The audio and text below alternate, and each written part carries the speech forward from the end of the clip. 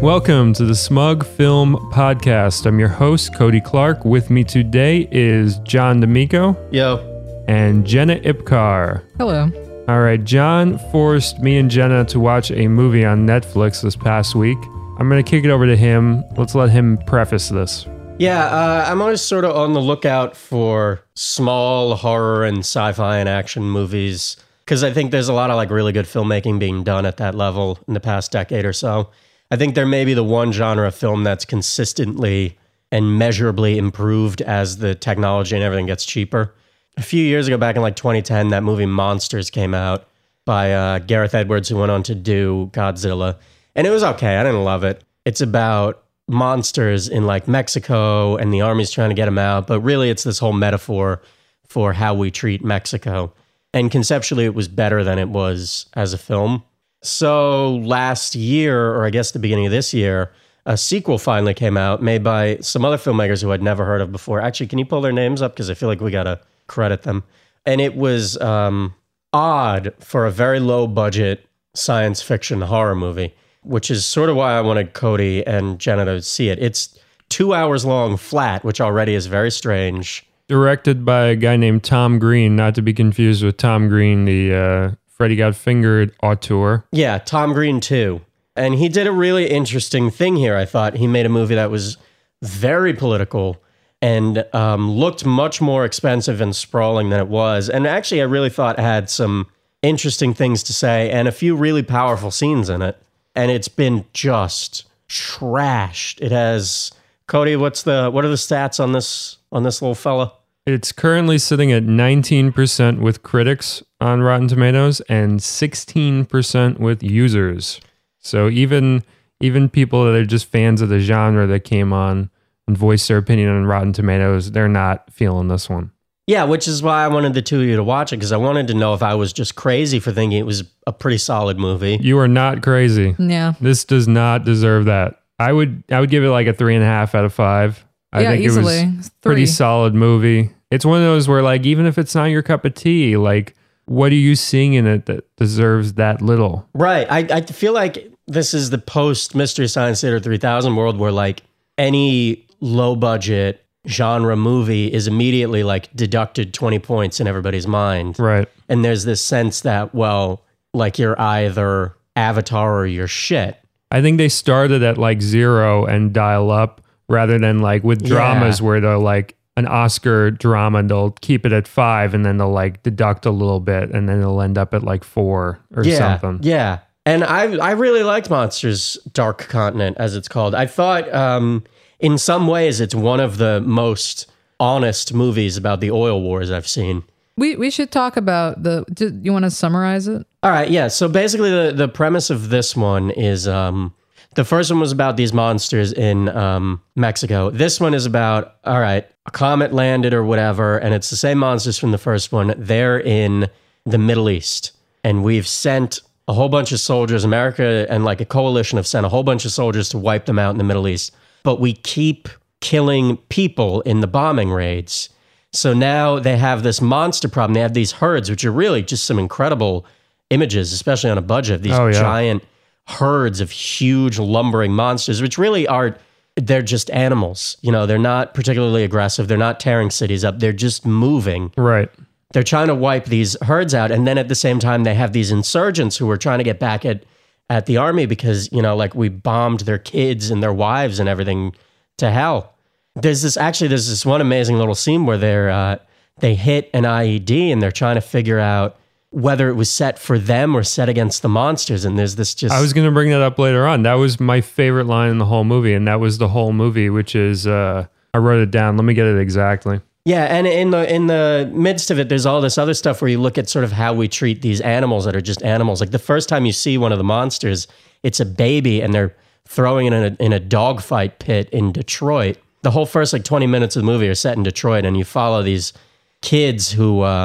they're like teenagers and they're really, I mean, they're unvarnished sort of hooligans in a way you wouldn't, I think, see in a more expensive movie. They really are kind of fucked up. I found the line. The line is, those IEDs, were they for monsters or for us? And that it's just a simple line, sums up the entire film. you hear that line, you get the entire gist of what we're talking about here. Yeah. And then, the obvious philosophical sort of trend is that, well, the U.S. Army are the monsters in this region.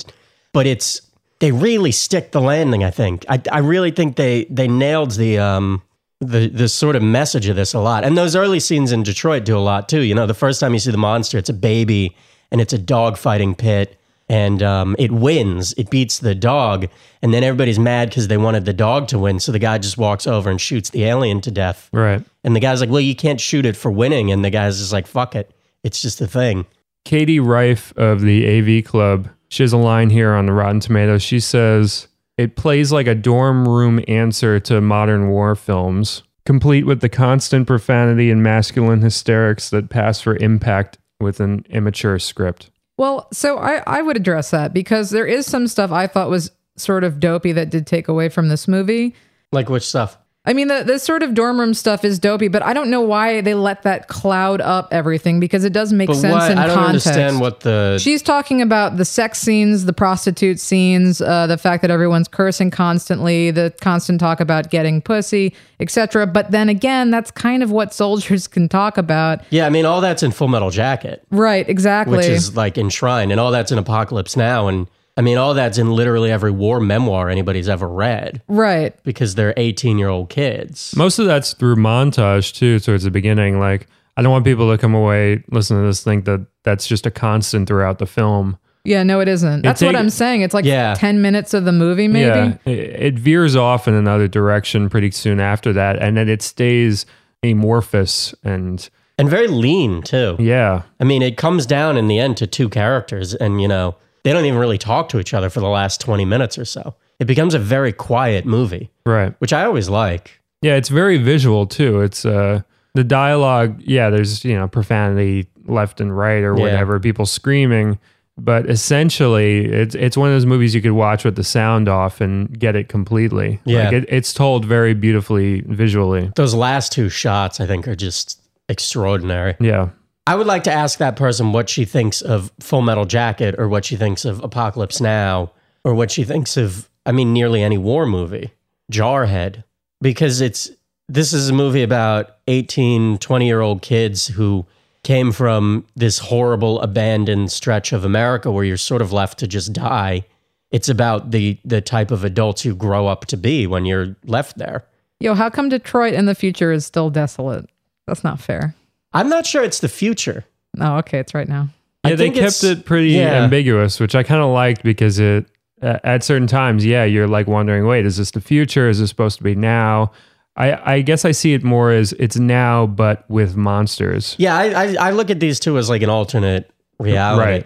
Right. If it's the future, it's a very near future. It's like District 9 or something where it's really not supposed to be. Like, it doesn't really matter. See, I thought this movie was enjoyable easily. The complaints that this person has about it, or as you said, you can have that complaint about any single war movie. And it ain't just this person. I mean, it's, as I said, getting way trashed. I'll read some more later on. I definitely want to hear more. Yeah. I mean, but it does seem to me that what it comes down to, what I sort of thought this movie was deep enough to keep you interested, but not deep enough to care too hard. I didn't really care about any of the characters, though I thought the message was interesting. Yeah, I could get that. It does feel a little theoretical. The one I really liked was the guy who eventually became a bad guy with the beard. Well, so I think actually a problem I sort of had with this movie was in the casting, even though it wasn't badly acted, but everybody's British or Irish. And you can tell because their accents kind of Well, it's a British movie. Right. Why? Why were they all American? Why not make them British? Because it's about America. But England's part of that. Not in the same... the British went to Iraq, but the British, I think if you were going to make a movie about British complicity in that, then it would be sort of about... It wouldn't be about people spearheading anything. It would be about, blindly following someone else's mistake. Right, you have to take like blindly a little bit different of an angle, I guess. Yeah, this was a movie about Americans, and for better or worse, I think they actually fairly captured the worst edge of us. Here's some more quotes. This one's from Tom Huddleston. He's one of the top critics on Rotten Tomatoes. He's from Time Out magazine. Wasn't he in War Horse? That's Tom Hiddleston. Oh, yeah. Oh. He says, A desert set men on a mission movie, complete with jabbering jihadis, macho hysteria, and the occasional extraterrestrial waving its tentacles in the background as if to say, isn't this supposed to be about me? That seems to be the other group of people that didn't like this movie, or people that were like, where were the monsters? Which you can actually almost bring up, because for a movie that's called Monsters, there's maybe also like 10 minutes of monsters in this movie. But they are interesting and they're symbolic and they play a really, interesting point. It helps with the mood, I think, because you're waiting to see if there's going to be a big set piece. You're waiting to see how big the monsters are going to be involved in the actual plot later on. And you get into this foreboding that I think the characters share. They don't know when things are going to escalate. Like you said, with the IED, that comes out of nowhere. And they're kind of like on edge, waiting for some big engagement with the monsters that they aren't sure is ever going to happen, or what the confines of it are going to be, really. But this is such bullshit, because then you're saying that like a low budget genre movie can't do what other movies do, which I feel like it comes up a lot. Because like this is like saying, well, the Maltese Falcon was bullshit because there wasn't 45 minutes of the Falcon. You're saying that a low budget monster movie can't have a MacGuffin. Honestly, because that's all this, and this it pisses me off, because this comes up all the time where people act like everything a movie of this budget level in this genre does is accidental. Yeah. And like if it strays from formula, then it's doing it out of ineptness. So they don't judge it on the movie it is. They judge it on the movie they expect it to have been. Right. Which is always the cheapest, worst way for a critic to act. And I think it strangles criticism in its fucking crib if your only response to a movie is it wasn't X. Right. And it's a very thoughtful movie. It comes across like that pretty blatantly if you're watching it and you're focusing on what it's doing rather than what it's not doing. It has a heart. It has a soul. And the scenes with the monsters that are in there are extraordinary. I mean, that bit where the young ones are like running in front of the Humvees, there's that like migration, and you see the little ones run in front of them. That's beautiful. This movie, if you really have to compare it, this movie is what I wanted out of Pacific Rim. Yeah, me too. Absolutely, yeah. Perfect. And like, it was, as I said, it wasn't too deep, but it was deep enough. It had a point. And Pacific Rim sucked. I mean, Pacific Rim, with all of the money that they threw at it, didn't really look that much better than this movie. No, yeah, because there's no weight to any of the action in Pacific Rim. It was completely boring and bland and just 2D. You know what it reminded me of too? It reminded me a bit of in Del Toro's Hellboy sequel. There's that great like sensitive scene where it's like a tree monster that like is releasing spores, and they kind of feel guilty about like fighting the tree monster at some point. Do you guys remember the scene I'm talking about? No, but that reminds me of Shadows of the Colossus, which is what this movie reminded me of. Right. Yeah, the video game? Yeah. Yeah, that's a cool game. Right? And that's kind of what this was. You had these giant colossi, and you sort of felt bad about fighting them. That scene from Hellboy 2, that's what I wanted from Pacific Rim, and that's what I got with this film. It's a bit more similar to that.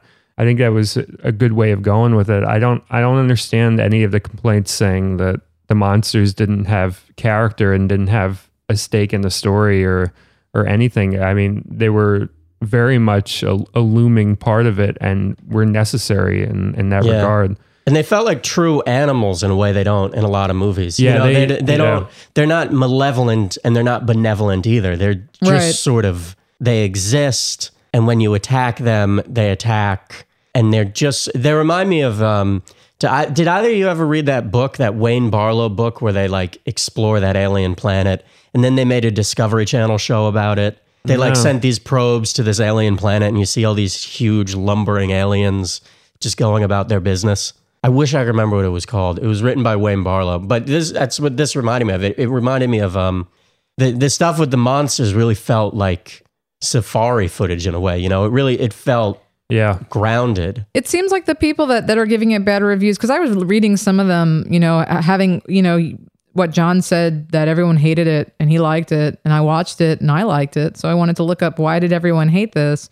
And it does seem like that, as you were saying earlier, that people just expected something very specific. They wanted Pacific Rim for whatever reason. Which is also bullshit because the first movie is nothing like that either. Oh, really? The first movie is fairly close to this in tone, where it's really about these strange things in the world, and then you have these moments of awe where you interact with them, and you don't see them a lot. So this is like kind of like a spiritual sequel, because I didn't see the first one. Yeah, only John saw the first one. I guess thematically it carries over, even though like characters don't carry over. Yeah, I mean the sense of how the monsters are shot and behave carries over. I think this is better than the first one, which again, I don't want to give anybody the impression that I thought the first one was a particularly bad movie. I just thought it was very unfocused. And this one has a lot of focus, even though it's like 45 minutes longer or whatever. Martin Tsai from Los Angeles Times, another top critic from Rotten Tomatoes, says, although Edwards is on board for the new Monsters Dark Continent as an executive producer, the sequel bears no resemblance to his original thematically or stylistically. It's bullshit. Yeah. It's absolute bullshit. I mean, there's that scene at the end of this one where the first one is very famous. I'm going to blow the ending for the two of you. The monsters are sort of running around the whole time, and you think they're going to kill everybody. And then at the end, you see them and they light up, and you think everyone's going to die. And it turns out the like monster activity that everybody expected was just mating signals. And these two monsters meet outside this gas station in Mexico, and they just like touch their arms or whatever and like briefly interact and then sort of disappear into the night. And that's it. And it's this really kind of beautiful ending. It's the best part of the movie is the ending. So this sort of carried on with that, where they're, animals. And it had that beautiful scene where near the end where all the main characters are out and they're tired. They're fighting. A lot of their friends have died. And they see one of the monsters and it just like lets loose these spores. Remember that bit? Yeah. Right. You can't forget that bit. So gorgeous. And that's totally in line with what the first one was doing. It's the sort of natural wonder of this thing that you don't understand and you can't communicate with, but that is ultimately pretty much benevolent. I wonder if people just like received screeners of this DVD, watched 15 minutes and turned it off. I guarantee you that's what happened. Because if I had done that, I also probably would have agreed with them, because I didn't as you say that you get prostitution, cursing, violence, whatever the hell in every war movie. And I, as someone who really likes war movies, like I have a fairly high tolerance for it. I did think that it kind of played off as like a bad MTV video in the beginning. And then it gets better though, but it's not out of place. It doesn't Do you think that's because it's a low budget monster movie? No. Because it feels like a lot of the negative criticism I've read were things that they didn't expect to happen in a low budget monster movie happened, and it confused people, and then they gave up on it there. I feel like something that if you're watching Full Metal Jacket in the first 20 minutes, it's just R. Lee Ermey cursing and yelling at the recruits. If you ported that into the beginning of this movie and didn't change a frame of it, if it just happened that this guy shot it instead of Kubrick, people would be like, well, that was bullshit. That was stupid. Because the standards to which people in the critical community and in the film community hold horror movies and low budget horror movies, I think is punishing. And I think a lot of things that would fly in movies with higher budgets are assumed to be mistakes here. Any deviation from the norm at this budget level is deemed to be a mistake. And then any usage of sort of a standard element is considered to just be needlessly derivative. Meanwhile, the blockbuster level, everybody's fucking imitating everybody for, the past 30 years. How many scenes can you pull out of the last 10 years of movies that are almost shot for shot out of Jurassic Park? Well, I think that may be true, but I also think that the camera work and the choices were dopey. Like the slow motion when they're all having sex with prostitutes and like doing drugs is just dopey. It's all over MTV. Spring Breakers. Yeah, and I hated Spring Breakers. So it's like I just don't Spring Breakers. I don't like that choice. It's all over that last Rihanna video that everyone was in love with. Yeah, and it was a great video. I hate those. So it's like stuff like that. So this is just a stylistic thing for you? Yeah, it's stylistic for me. I just thought if I had watched the first 15 minutes and that was it. But that said, you watch it, it didn't kill me. It didn't take away from the movie. It made sense. I'll bet half if that's just not your style, whatever, but I'll bet half the people who agree with you on that in other things, in more palatably mainstream things, they love that shit. Right. Like, I'll bet Probably. you can dig up half those negative reviews of this for this reason, like love Spring Breakers and love Bitch Better Have My Money and all that shit. It may turn out that us three were the only ones of these critics that actually watched the film. It does genuinely sound like that. You got any more? I kind of want to hear Yeah, more. like a lot Yeah. of them read like they didn't make it to the end, right? Here's Definitely. one from Village Voice. This is Rob Stager. It's taxing to watch, and Green moves between scenes with Malick-inspired ellipses, frustrating momentum. That reads like he did see it. Yeah. I guess that guy watched it. But it's another thing where, techniques that on a higher budget level people go ape for, and these ones they trash. And then for some reason in the New Yorker approved Universal Soldier Day of Reckoning, they love all this shit too. But once it turns up on anything else that John Hyams didn't do in the direct-to-video market, it's stupid. Didn't Cloverfield get good reviews? I hated Cloverfield. Cloverfield got very mixed reviews. I love Cloverfield. Me too. I adore that really? one. Cloverfield has this other thing where, like, some of the reviewers, it felt like they didn't watch it. Like the ones who were talking about, I remember acres of reviews talking about how selfish the characters were. And I was sitting there and I was like, you are just projecting, because the whole point of the movie is that they're going to save their friend and that they don't split up. And it's like fucking Stand By Me, Cloverfield. I mean, the Yeah. amount of friendship on that movie. Oh, I just wanted them all to die. I just hated them. I thought they were just terrible people But why? because they just sucked. I just couldn't care less. It was all just But why? dumb people. They But nothing. no, they didn't do weren't- anything they weren't good. du- They didn't This do is anything exactly what I was saying. interesting. They literally spent the entire movie So going what? to rescue people. Go rescue So this someone. whole- That doesn't mean they're good. I don't understand what the fuck you're talking about. And it kind of pisses me off because I've been hearing this for years about this movie. And it's clearly just people who don't like late 20s achievers in New York projecting that onto the fucking characters. No, they were because just that boring. has nothing to do with what the characters were like in the movie. They were boring. I just didn't care. What was interesting was the monster. I didn't really care about the people. There was no reason to care about the people. I don't agree with that in any way. I think TJ Miller is so funny in that movie. And Lizzie Kaplan is so fucking good in that movie too. And like, it's these great actors, and they really, I mean, that scene when they're hiding out in the subway after the guy's brother dies, and he makes the phone call to his mom to tell her. I mean, that's just incredible filmmaking. And it was so beautiful and so sad and so real. Yeah, and like, right it's after shit that critics pretend like wasn't in that movie. that's my number 2 after Blair Witch as far as best found footage movies. I mean, that's just a tremendous film. I would probably put Paranormal between them, but Yeah, I know they're you all love that. so high up for me. But I think Cloverfield definitely transcended its subgenre, much like Blair Witch Project did. And I think it's a really difficult thing that a lot of found footage movies have trouble with, where they just don't transcend it. It's like, Because I think they're difficult to pace. yeah, And Cloverfield is very smart about pacing. yeah. Like the way it would cut to the day before in the tape breaks.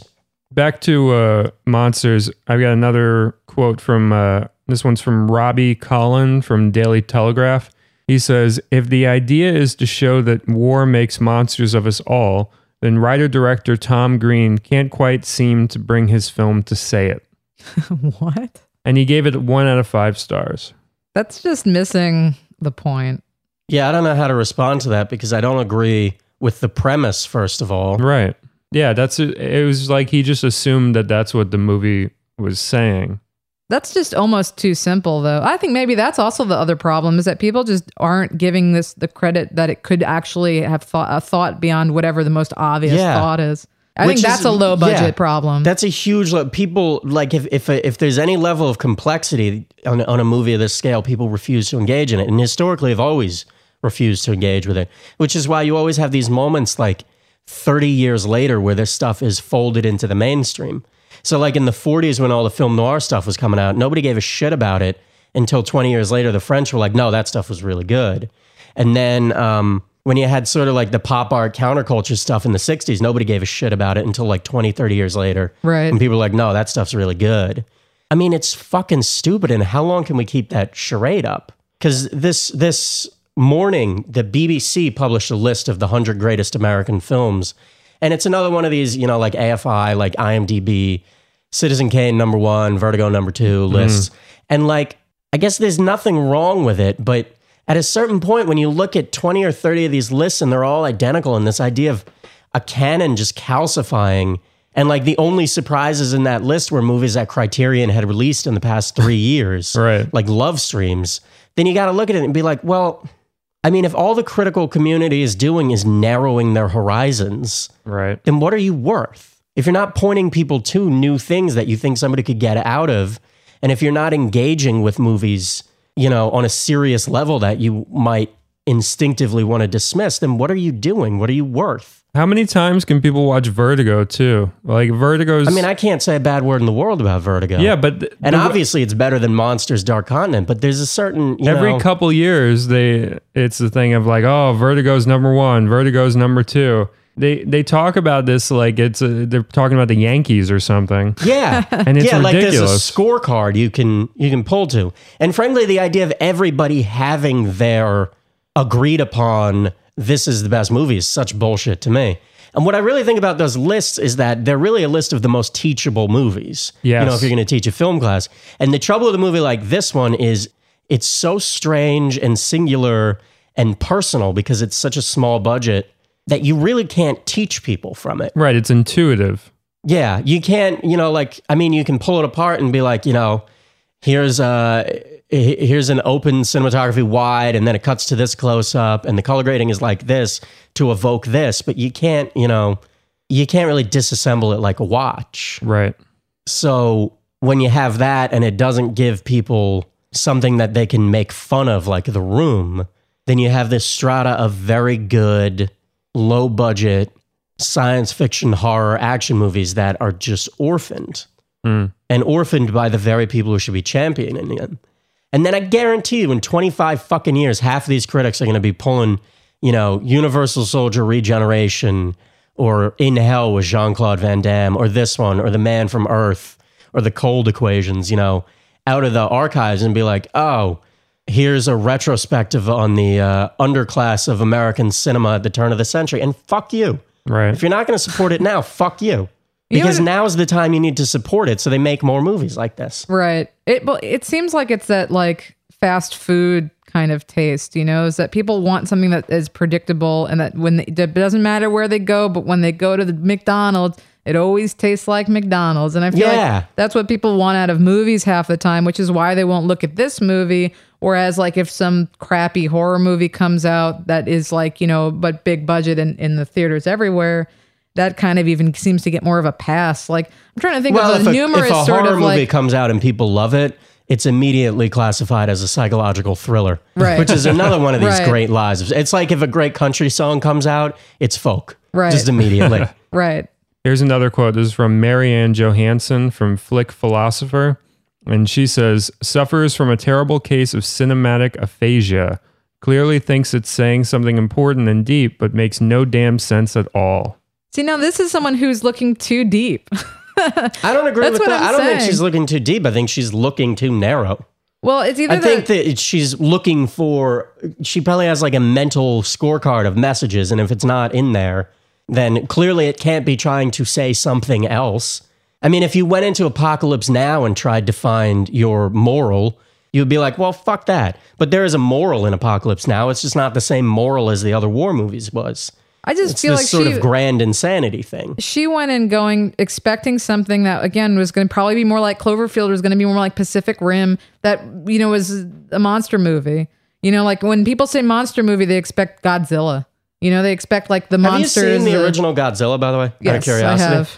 The original Godzilla is nothing like what Is people not expect. When exactly. Yep. And neither is the original King Kong. Exactly. And but this that's has been a problem in this genre for that long. right. I mean, but that's what people want. Yeah, and I then know if exactly someone like what you mean, her, yeah. It sounds like she came in expecting that and then didn't get it and goes, well, this doesn't make any sense. Yeah. Whereas the other person who says like, well, this is just like, well, you know, this is way too simple and stupid. What do you mean? Yeah, war makes us monsters. Like, no, it's like deeper than that. You know, it's like, as you said earlier, even it's that, you know, the expectation.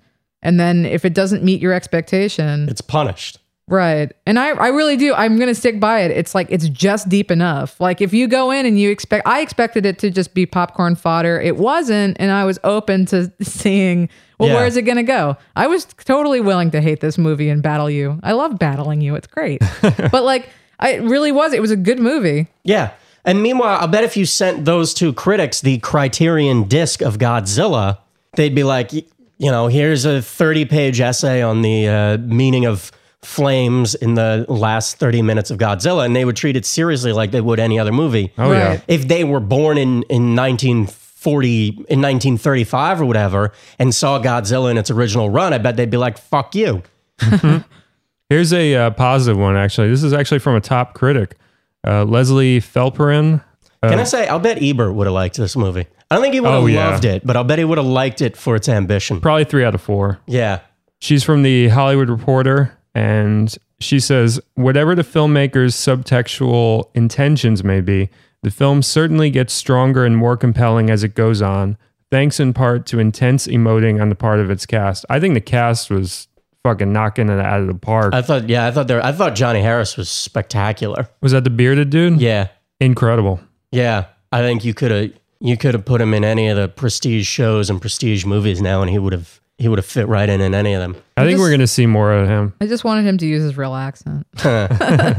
Another positive one. This one is from Kim Newman of Empire Magazine. He says, this works as a standalone picture with its own distinctive take on alien invasion, but also expands what now seem like a franchise with potential to deliver more and varied snapshots of human behavior in extreme circumstances. And he gave it 4 out of 5. That's awesome. I'd agree with, I guess, every word of that. Yeah. Yeah. Finally. Good job. What's his name again? Kim Newman, Empire Magazine. Kim? Oh, thank you, Kim. Kim, if you want to come on the show and talk about the film, we would love to have you.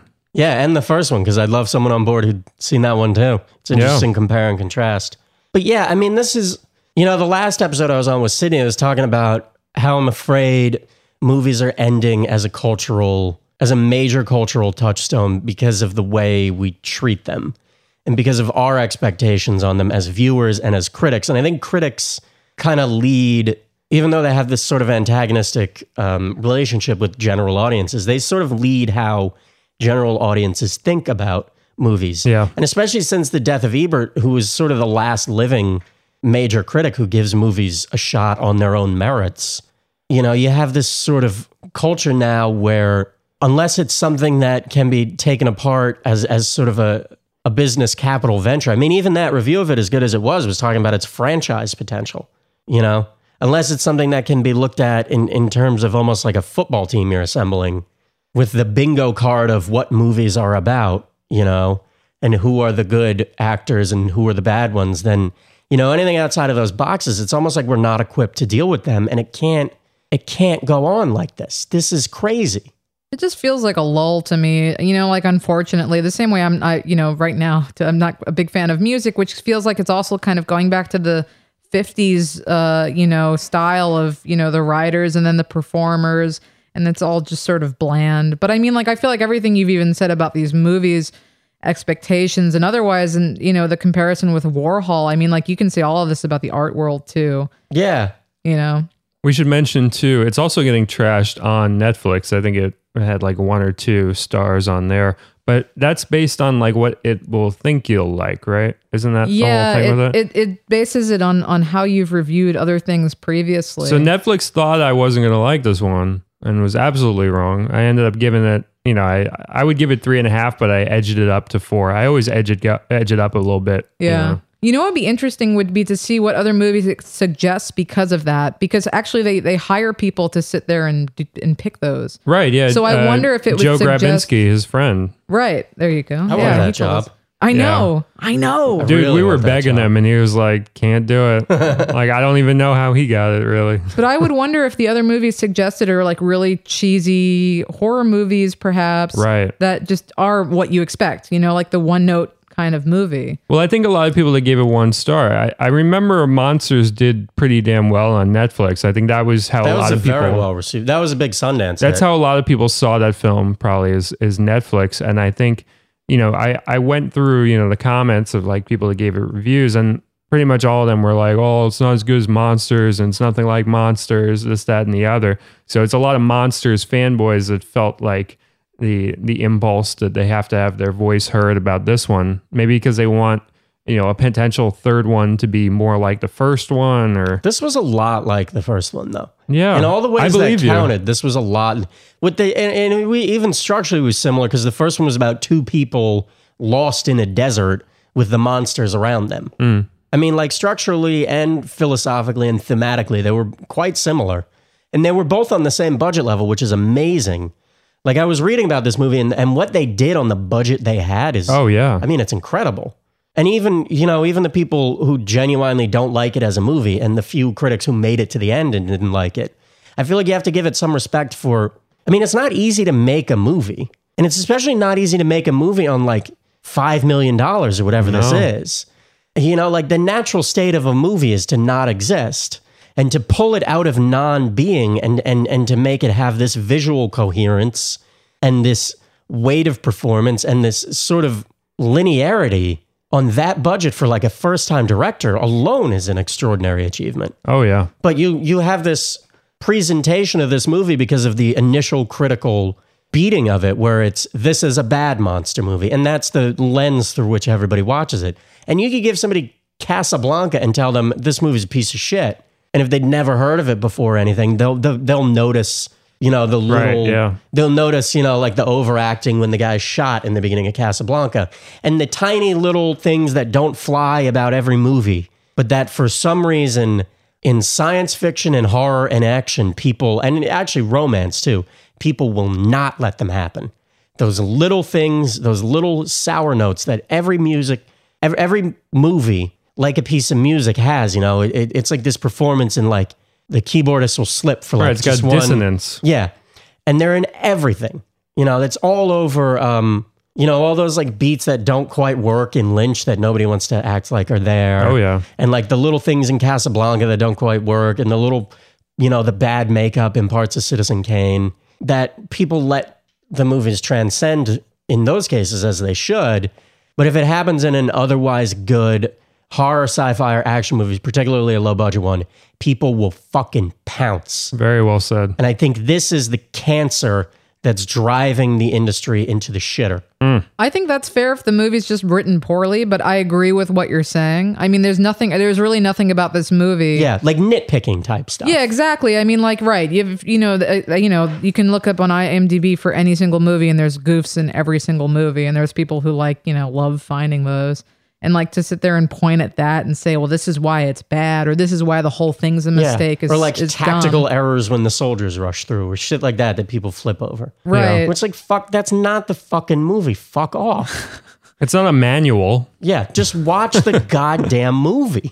Yeah, I mean, you have to watch every single movie with a grain of salt. Otherwise, you're that asshole in the theater that's like, well, these are all actors are liars. But somehow everybody now aspires to be that asshole. Well, Cinema Sins, that gets like millions of hits every time they're basically, the whole idea of that is just to be as nitpicky as possible, and that's seen as like a good thing. Like that's a fun thing. People actually watch those videos and they're like, yeah. Because it's so much easier to be a nitpicky asshole than to admit that you actually felt something. Because it takes a level of courage. Or that you didn't understand something it was doing and then try to figure it out. I mean, people do that in life. I mean, you can apply that to most people you meet, is that someone would much rather, give you an insult or insult a stranger than compliment them. Same thing that like they'd much rather talk about, I'm really bad at this or whatever, or talk about how bad you are at something than you are good at something. It's like that People Amy Schumer sketch with women giving each other compliments and how they can't actually. So like a woman will give another woman a compliment and then they immediately talk about like, oh no, I'm not that. I'm like absolutely horrible. Right. I'm like the worst person ever. But men do it too, because men aren't even allowed to fucking say when they like, when's the last time a dude put his arm around you and said, you look really great today, It's like, it's pretty rare. And that's what you have to do with a movie. Well, that's harassment, Jenna.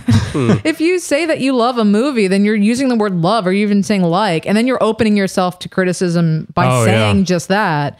And people are fucking pussies. Yeah, it's the Chappie Battleship thing where before the movie comes out... That has to be the name of some essay that you're working on. The Chappie Battleship scenario. Yeah, before the movie even comes out, it's just, it's like the Nicene Creed. The council gets together and is like, this is the bad movie. Right. And then none of them bother to see it. And then when they do see it, they just post their pre-written screeds that they're writing in their head while they're doing it. Yeah, they're like, well, And I already wrote 120 words trashing it. I can just pick up from there. And that Cinema Sins thing is, I think, the engine that is driving movies down. I mean, there is such thing as movies that are just marketed terribly. You know, some trailers can be incredibly misleading, can like put a really shitty lens on something. I'm actually very curious how this was marketed because I didn't hear anything about it. Well, I assume if there was a trailer, nobody saw it. Right. It was probably on the beginning of some other DVD and everybody skipped over it. Yeah, you just saw the Netflix poster, you got the screener. Yeah. But and then they probably Googled the director and were like, well, this isn't Gareth Edwards, even though they all hated his Godzilla movie. And then we're like, well, fuck it. What if these are all people that hated Freddy Got Fingered? And so now they're taking it out on this other Tom Green. Yeah, why are there all these British people with the same name? There's a Steve McQueen. There's a Tom Green. I know. What's going on? Rhyme. It's America's like Shelbyville. cool again, it's like we have an alternate, town where we got copies of everybody, but their Tom Green makes thoughtful monster movies and has a British accent. Our Tom Green wears prosthetic butts and walks around in superhero and has a beard. costumes. Also is from Canada. Yeah. In the Negaverse, he has a beard. Their Tom Green, man, I feel bad for their Tom Green because you can tell he put a lot of himself into this movie. Oh, yeah. And then it's not even like the people didn't like the himself that he put into it. They just didn't bother looking or even, acknowledging that it could possibly even be there. Tom Green, we would love to have you on the show. Actually, both Tom Greens. I'll take whatever Tom Green they want to throw my way. Tom Green roundtable. Yeah. Or if your name's just Tom Green. Yeah. Leave us a voicemail. If you're a fan of the show. Green. Yeah. There's probably a bunch of Seth Greens. There's a Seth Green who is a fish scientist at the turn of the century. There you go. we could get his descendants. There's two Adam Greens. There's the Adam Green that made like the Hatchet movies, and then there's Adam Green, the hipster indie singer-songwriter. Who was on Cash Cab once. Let's get all 6 of those greens, and then we'll see what magic happens. God, that would be the best episode. All right, we're going to take a The quick... Green Brothers. Yeah. This was all just a plug for John's movie. So that's Green what your Brothers. movie's about. All right, we're going to take wait, before we go, we're not going to take a quick break. Everybody, please, just watch this one on Netflix. Yeah, watch it. Just check it out. Please. It's not going to be the greatest movie you've seen in your life, but it's a very good, strong, cerebral science fiction movie in the way that you don't really see a lot. If you liked District 9, you'll like this one. You'll be moved by parts. Yeah. I was stricken. I would call this movie a solid rental. Yeah. Yeah. Especially for Netflix. Solid Netflix watch. Oh, totally. Rainy night. Perfect. If I paid Netflix like watch. $5 for this, I would be completely content with that. Yeah. If I paid $15 and saw it in theaters, I'd come out and be like, yeah. I would have loved to have seen this in theaters. Yeah, it wouldn't have been bad at all. That ending must look spectacular in theaters. Yeah.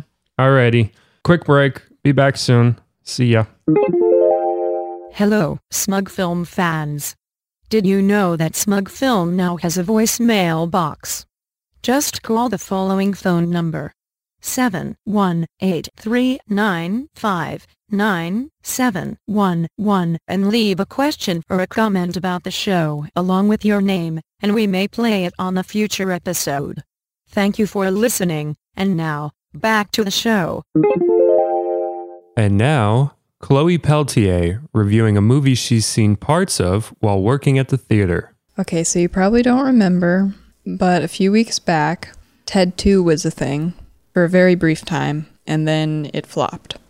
They thought it would do better because when I was working 3 theaters at once, 2 out of those 3 was scheduled to play Ted 2 about 20 minutes apart from one another. Now, I went into the first one, which is our biggest theater, and I greeted a lady who was very enthusiastic about Seth MacFarlane movies, and we discussed at length how he's almost like warmer in his live action movies because you feel for him more and all this stuff, and she totally agreed with me and everything about A Million Ways to Die in the West and how that flopped too, but not as bad as Ted 2 and everything.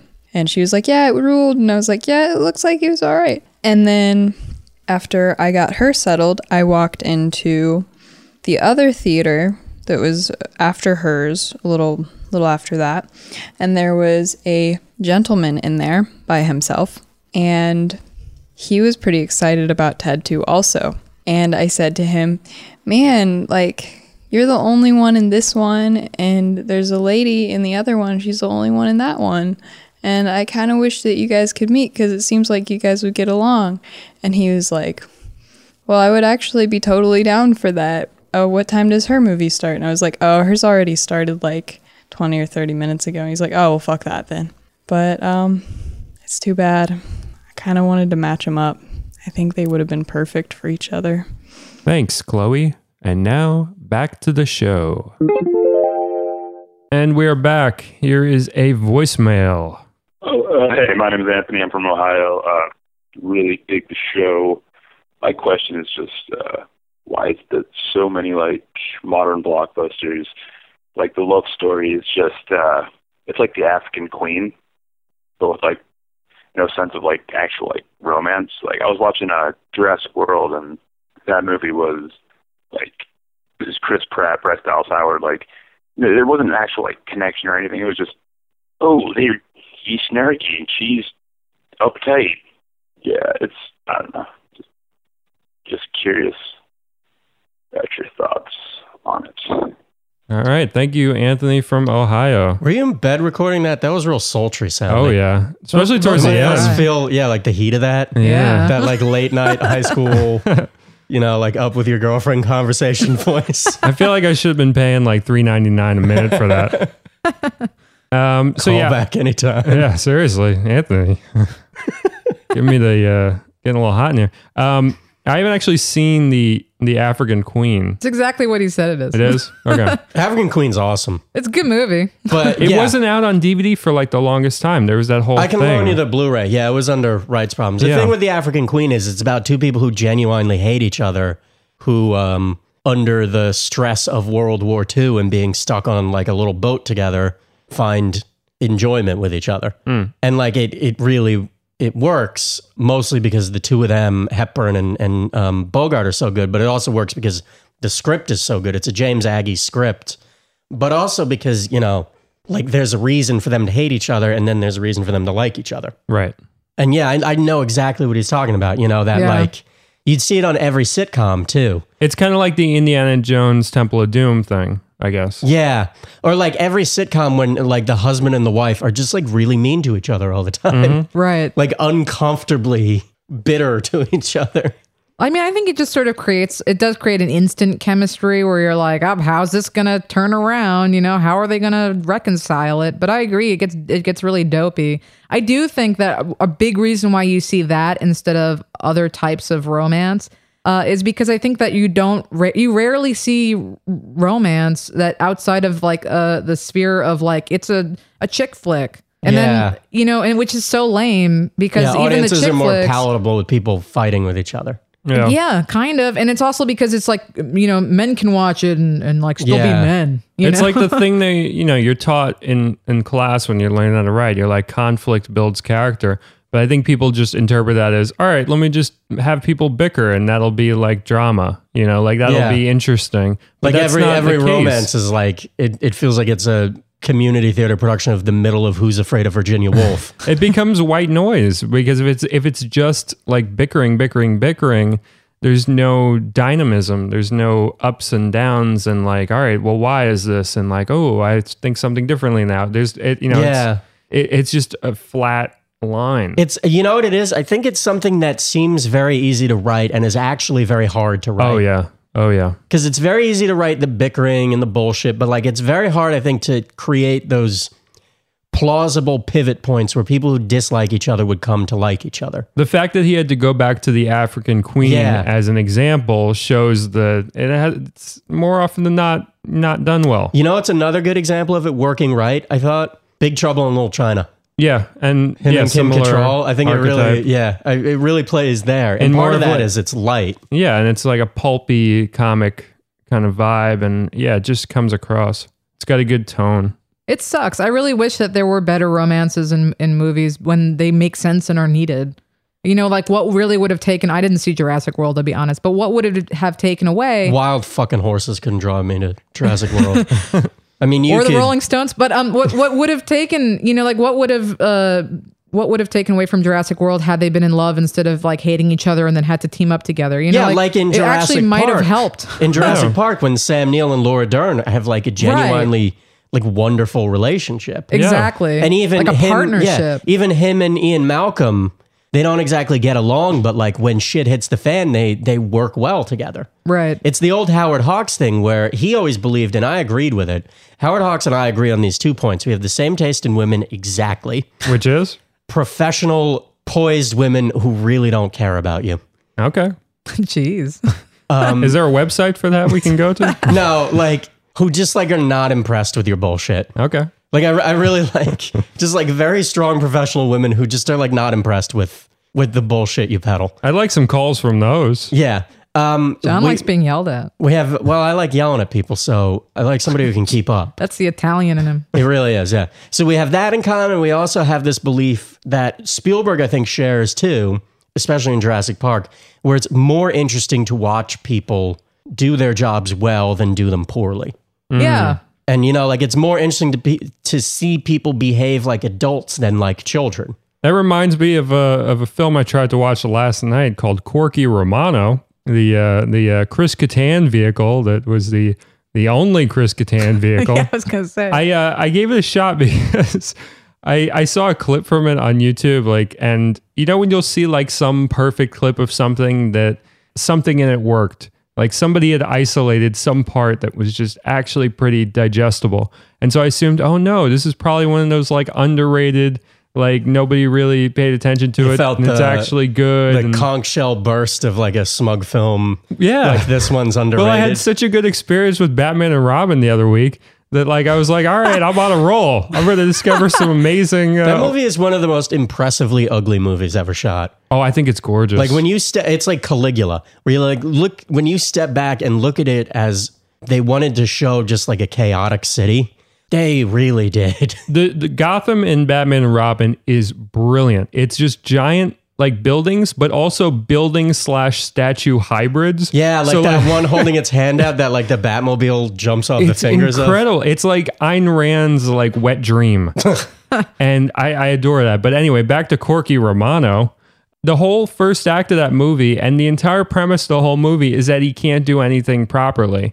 And it's so fucking bad because you're basically screaming at the screen, just show competence in some area whatsoever. Yeah. Because it just gets so fucking tired. Like he's apparently like a vet, and then he's like, oh, I dropped the thing with like the snakes in it, and now they're all over the place. Now I got to throw the hamsters back into the hamster cage, and oop, I slipped on a dog, and this, that, and the other. And then like he has to be an FBI agent undercover, and of course he sucks at that too. It's just a series of like him sucking at shit. That's such a choice that keeps being made throughout history. It reminds me of the Elvis movie I hated, which was Follow That Dream.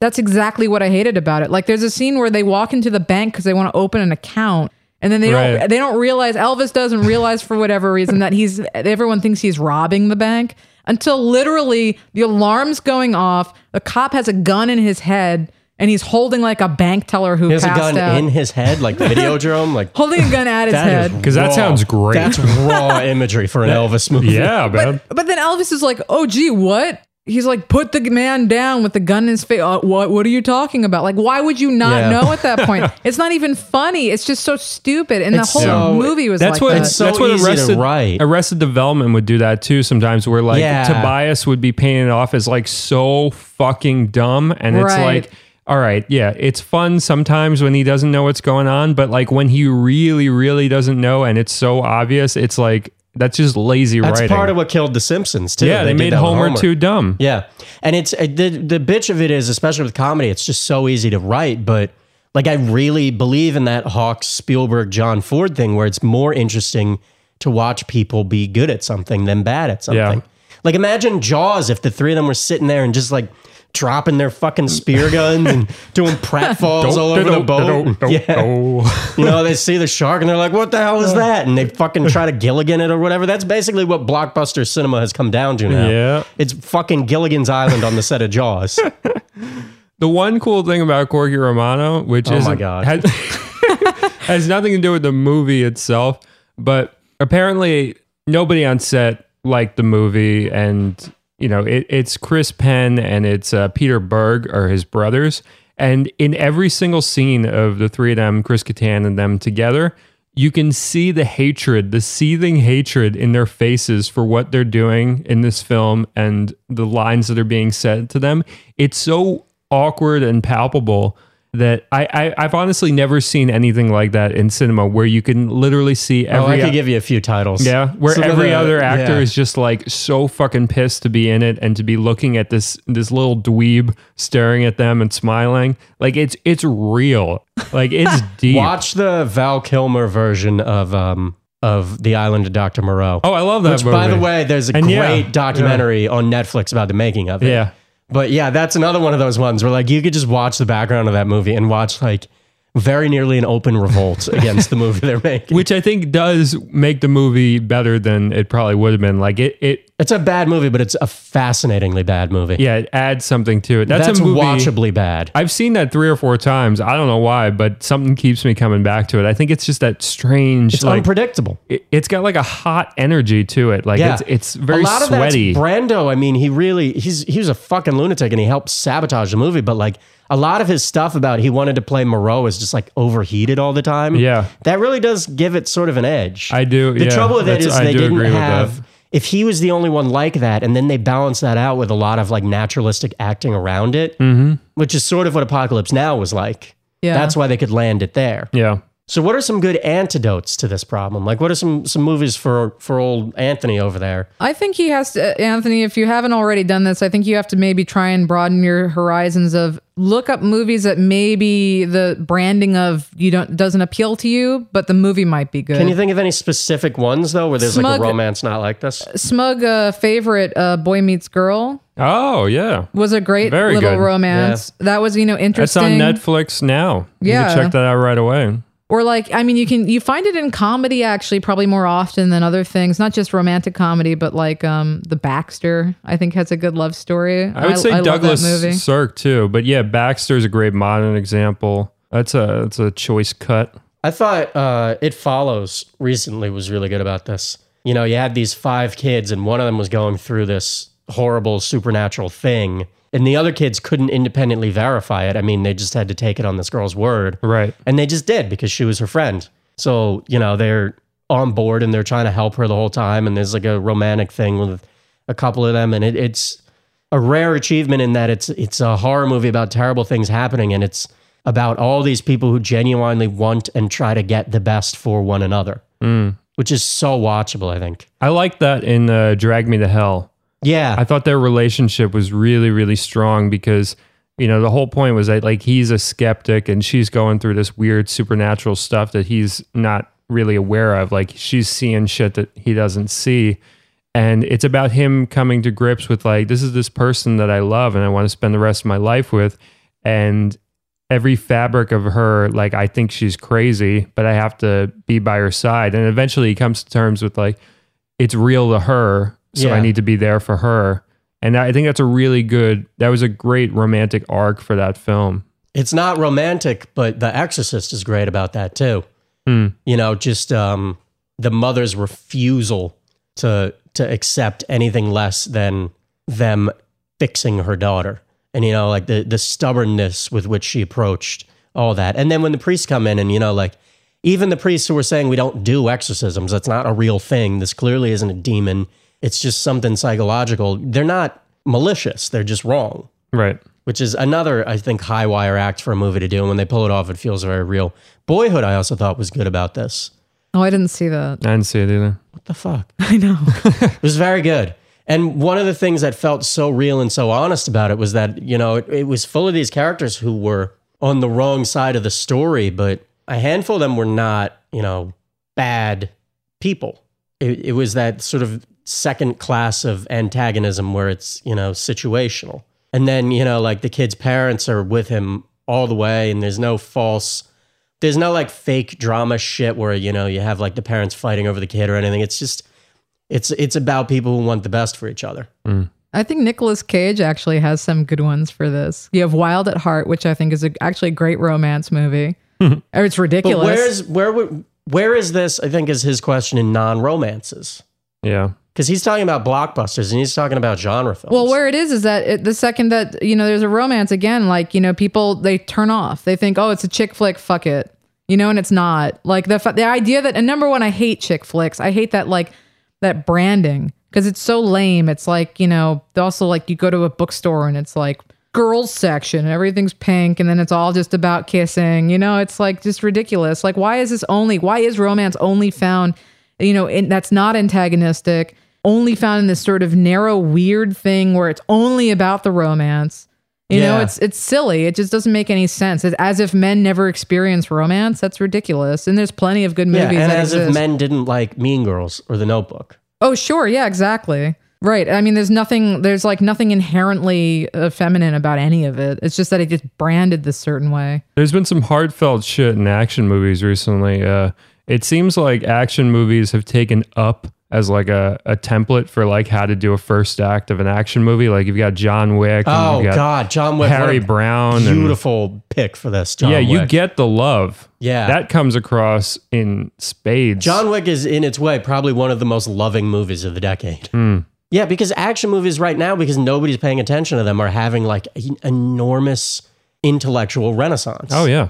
And I would say without hesitation, it's the best genre in the world right now. Certainly can make a case for that. You know what is actually, it's older, but it's a pretty good pick for this. I always think of the relationship between Eddie Coyle and his wife in The Friends of Eddie Coyle. Oh, yeah. Which is only in a few scenes, but those scenes are like a Cassavetes movie. I mean, there's such like a real honest marriage in it, And it's not just two people who love each other, but it's like two people who are comfortable with each other and have lived with each other and know each other. That part where they're like getting the kids to school and they're in the house and everything. It's just a beautiful scene. I think more movies would find that they would be a better film and more engaging if they had more romance in it because it's just building human interaction. Yeah, it couldn't be Fast and the Furious movies. Oh yeah, Fast hardcore, and it's part of. They say there are a lot of articles about this, and I really agree with them. Part of the reason the Fast and the Furious movies took off was because they're not cynical. And they're these huge, exciting action movies that like don't drag you down in the mud. They're about these people who are like intensely close friends, and the relationships are very serious and very real. And they're people who love each other, and the central romances, the two of them are like very strong and pitched up like love stories. Well, that's what I was going to say. Is that it doesn't have to be some heterosexual love story couple. It could easily be friendship. And in the best movies, this has both. These have both. I know, but I'm just saying that you could add any sort of like the fact that the bromance shit and the Judd Apatow stuff is taken off should actually clue them in. Yeah, that this is what people actually connect to so easily, even if the quality of the comedy isn't that good. Yo, suck it, Apatow. Well, I think the success of the Fast and Furious movies definitely proves a demand for it because I think, people come for the cars, but they're staying and coming back. Nobody comes for the cars anymore. There's barely any cars in the movies anymore. There's a lot of cars in those movies. You've told me you haven't seen them. I saw the Fast Six in a movie theater with a chair that moves with the theater. That's a thing. I went to Jersey for it. 4-dimensional? I think maybe. Yeah, but are you sure the seat wasn't like missing the screw? Yeah, no, we paid more money for it. I went to Bayonne. It was a whole thing. Damn. I've seen it, and I did some research beforehand. I haven't seen the most recent one. So, Jenna, you're saying that there's cars in those films? There's mad cars in those films. There's cars in them, but it's not, like the first one was where when the cars pull up, there's like a 3-second shot of the front of the car, and then you see under the hood, and it's so less cars as it goes on, but just the right amount of friendship throughout. Yeah, I mean they're very, very attuned to that through the last movie ended with this like probably 8-minute goodbye tribute, right? to Paul Walker. Yeah, that was like a tribute to like just the actual friendships behind the scenes. That's why people are coming back. Yeah. They crave that and they're getting it from it. My sister, who didn't really like the last one all that much, was like sobbing during that montage because it's just very human. I mean, those movies are very human at times. There's a lot of, they're goofy as shit, but you can do people who like each other and get along and goofy and shit at the same time. You know where you see it too is the Jackass movies. Yeah. I mean, that's just a lot of love. God, the a end lot of montage friendship. of Jackass 3 Oh, where it's yeah. showing all their home videos. I mean, that was adorable. Yeah, it's like the tightest group of friends you could ever imagine. And each film, it's just like they can do whatever they want to each other, but it's not going to break that friendship. They're always Yeah. going to love each other. It's a beautiful story. Yeah, the Jackass movies do have this like very tight human sort of bond. Yeah, you feel the love. Yeah. All right, we're going to close it out here. Thank you for listening. Thank you, Anthony, for calling in. If you want to call in our voicemail. We already played the thingy. Go back to it and listen for the number. Any final words, any y'all? Yeah, I have a rant, Uh-oh. but it's kind of related to monsters. I saw this weekend Jellyfish Eyes, Oh, right. which is Murakami, the artist, Takashi Murakami. Oh, you were talking about this on the old internet.com. Yeah, I was. And it was really bad. Talk about a movie that I really like Murakami's art. If I had to sum up Murakami's art, it would be the cuteness of a nuclear meltdown. Like that's what he does. And I like that he conforms. I like that he can I don't understand what that means. you know what it means is that he has he'll have a whole room just full of eyes staring at you that look like maybe they're sort of melting, but they'll be these like cute eyes. But when you're in a whole room just full of them looking at you, but it's no longer cute. It's So creepy. it's like an explosion of like pop. Oh, I get you. Like, okay. You know, whatever. like it's just like he completely conforms. Like if you go to any of his exhibits in museums, halfway through the exhibit, literally halfway through the exhibit, not at the end, not in the gift shop, halfway through, there will be someone there selling you merchandise of his own stuff, and you want it because it's really cute and it's like Technicolor and it's all like rainbows and it's great and I love it. He completely conforms to what just capitalism and selling you shit, and he makes these really cute little creatures and you want to buy it, but then like there's something kind of like sinister beneath it, and that's what's really interesting and kind of keeps you coming Right, back. it's part of the art in that sense. Exactly. But this movie, if he was doing that, I don't know if it was lost in translation. I'm actually a big fan of a lot of Japanese things. I feel like I would recognize kind of like, if there was some sort of cultural, I don't know. I feel like I have a general understanding, having been a big fan, having grown up on Pokemon and Digimon. Thanks, John, for dropping My that coaster thing. was stuck to my drink. It happens. Having grown up with and this movie's a monster movie. It's basically this kid moves to town. This little creature called, I think Kagebo, shows up. And, it kind of becomes his or it's really more like his Digimon. You know what? Quite frankly, I'm really tired that everyone who's reviewing this is calling it Pokemon. They're more like Digimon. Anyhow, they all What's the fight difference? because they come from a phone terminal. They're digital And they're monsters, digital John. monsters. So everyone else in the school has them, and then they all fight them. Okay. And they're just fighting them for kicks. And in the end, it's like this big sort of So like... they all have these magical pets that came to them, and then their first instinct is to just make them fight each other? Yeah, because kids are That is evil. dark. And then they're also being handed That's these like monsters. the beginning of Monsters when they have the dogfight scene. Yeah, exactly. See, this is tying back. It's a monster Full movie. circle.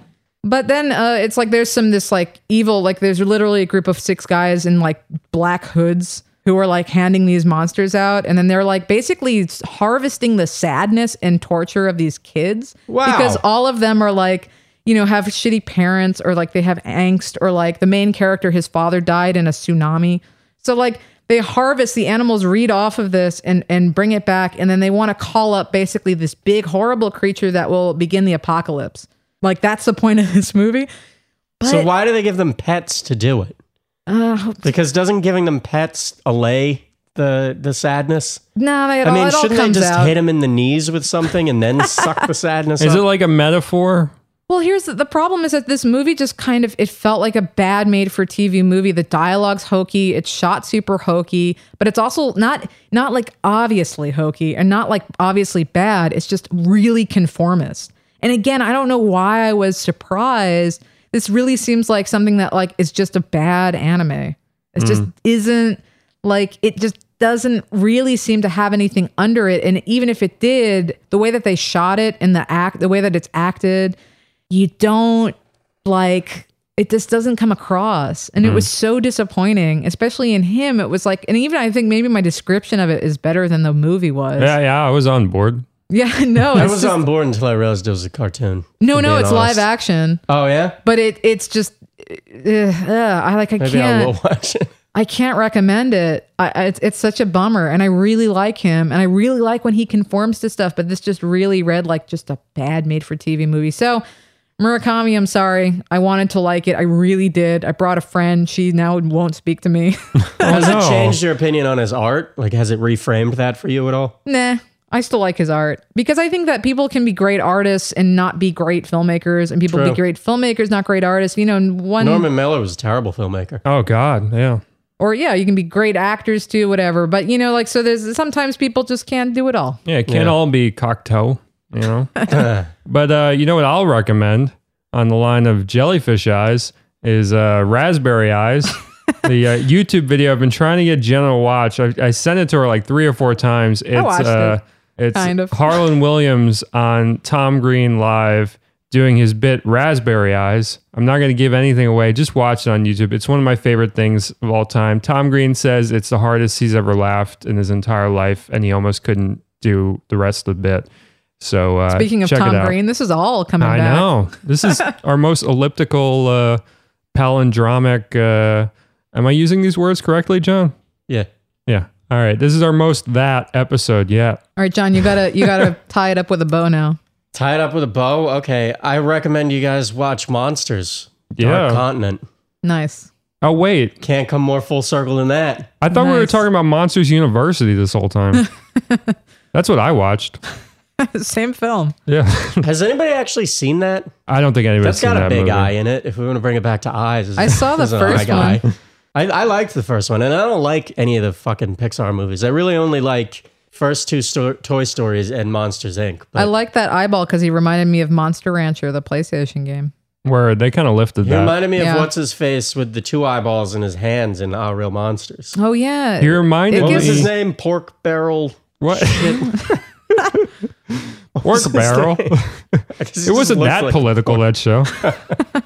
But it reminded me of there's one episode of Pee-wee's Playhouse where a green monster with one giant eye comes and visits him and he plays with him. Oh yeah. That was a good episode. Did anybody ever play Mutant League Hockey for Sega Genesis? That was I never had a fucking Genesis. Fire if you liked monster shit. It was just basically the same controls as Wayne Gretzky hockey, except you had a special button to punch anybody at any time. Nice. And you were all various monsters. Your leader was a guy named Bones Jackson, who was a skeleton man. Oh, wow. And you had big ogres with you named Smilios and his brother. And you all carried these weapons around. And if you would start losing to the other team, you could just beat them to death. And if you killed enough of them, they had to force a forfeit. So like that was always how I won the game. I never got any. I always got like 2 or 3 goals, and most of the time I just hit the other team with the sticks and stuff that people throw from the stands down at you. Nice. And like there's sharks on the ice. Sometimes there's mines on the ice. Sometimes parts of the ice are on fire. This all sounds fantastic. Mutant League Hockey was that was a hot game. I got to play that. I know what can't I- recommend that one enough. I had the game called Cool Spot for Sega Oh, Genesis. that was the best were you the game. Dr. Pepper guy? the 7-Up guy. Best tie-in game ever. That's like a legit game. That's Yeah. a great game. It reminded me of that other one, Vector Man, where you're just a Vector Man. Anybody play Vector Man? I remember the commercial You're a for that. vector. You're a man who's made of vectors. Yeah. Because what happened was this was when Genesis was still around, but like Super Nintendo or N64 had just come out. So they're like, shit, we got to do something kind of 3D-ish. Yeah. So they made like a 3D Polygon Man, and you just had like a jumping, catching little balls of energy, shooting bad guys game with him. But you're this like absurdly detailed little Polygon Man. Vector Man was awesome. All right. All right. Get a Genesis and get Mutant League Hockey and Vector Man, I guess. Yeah. And then watch that movie. Yeah. Monsters Dark Continent on Netflix. This concludes this episode of Smug Game. Yeah, all right. All right. Thank you all for listening. See you soon. Bye-bye.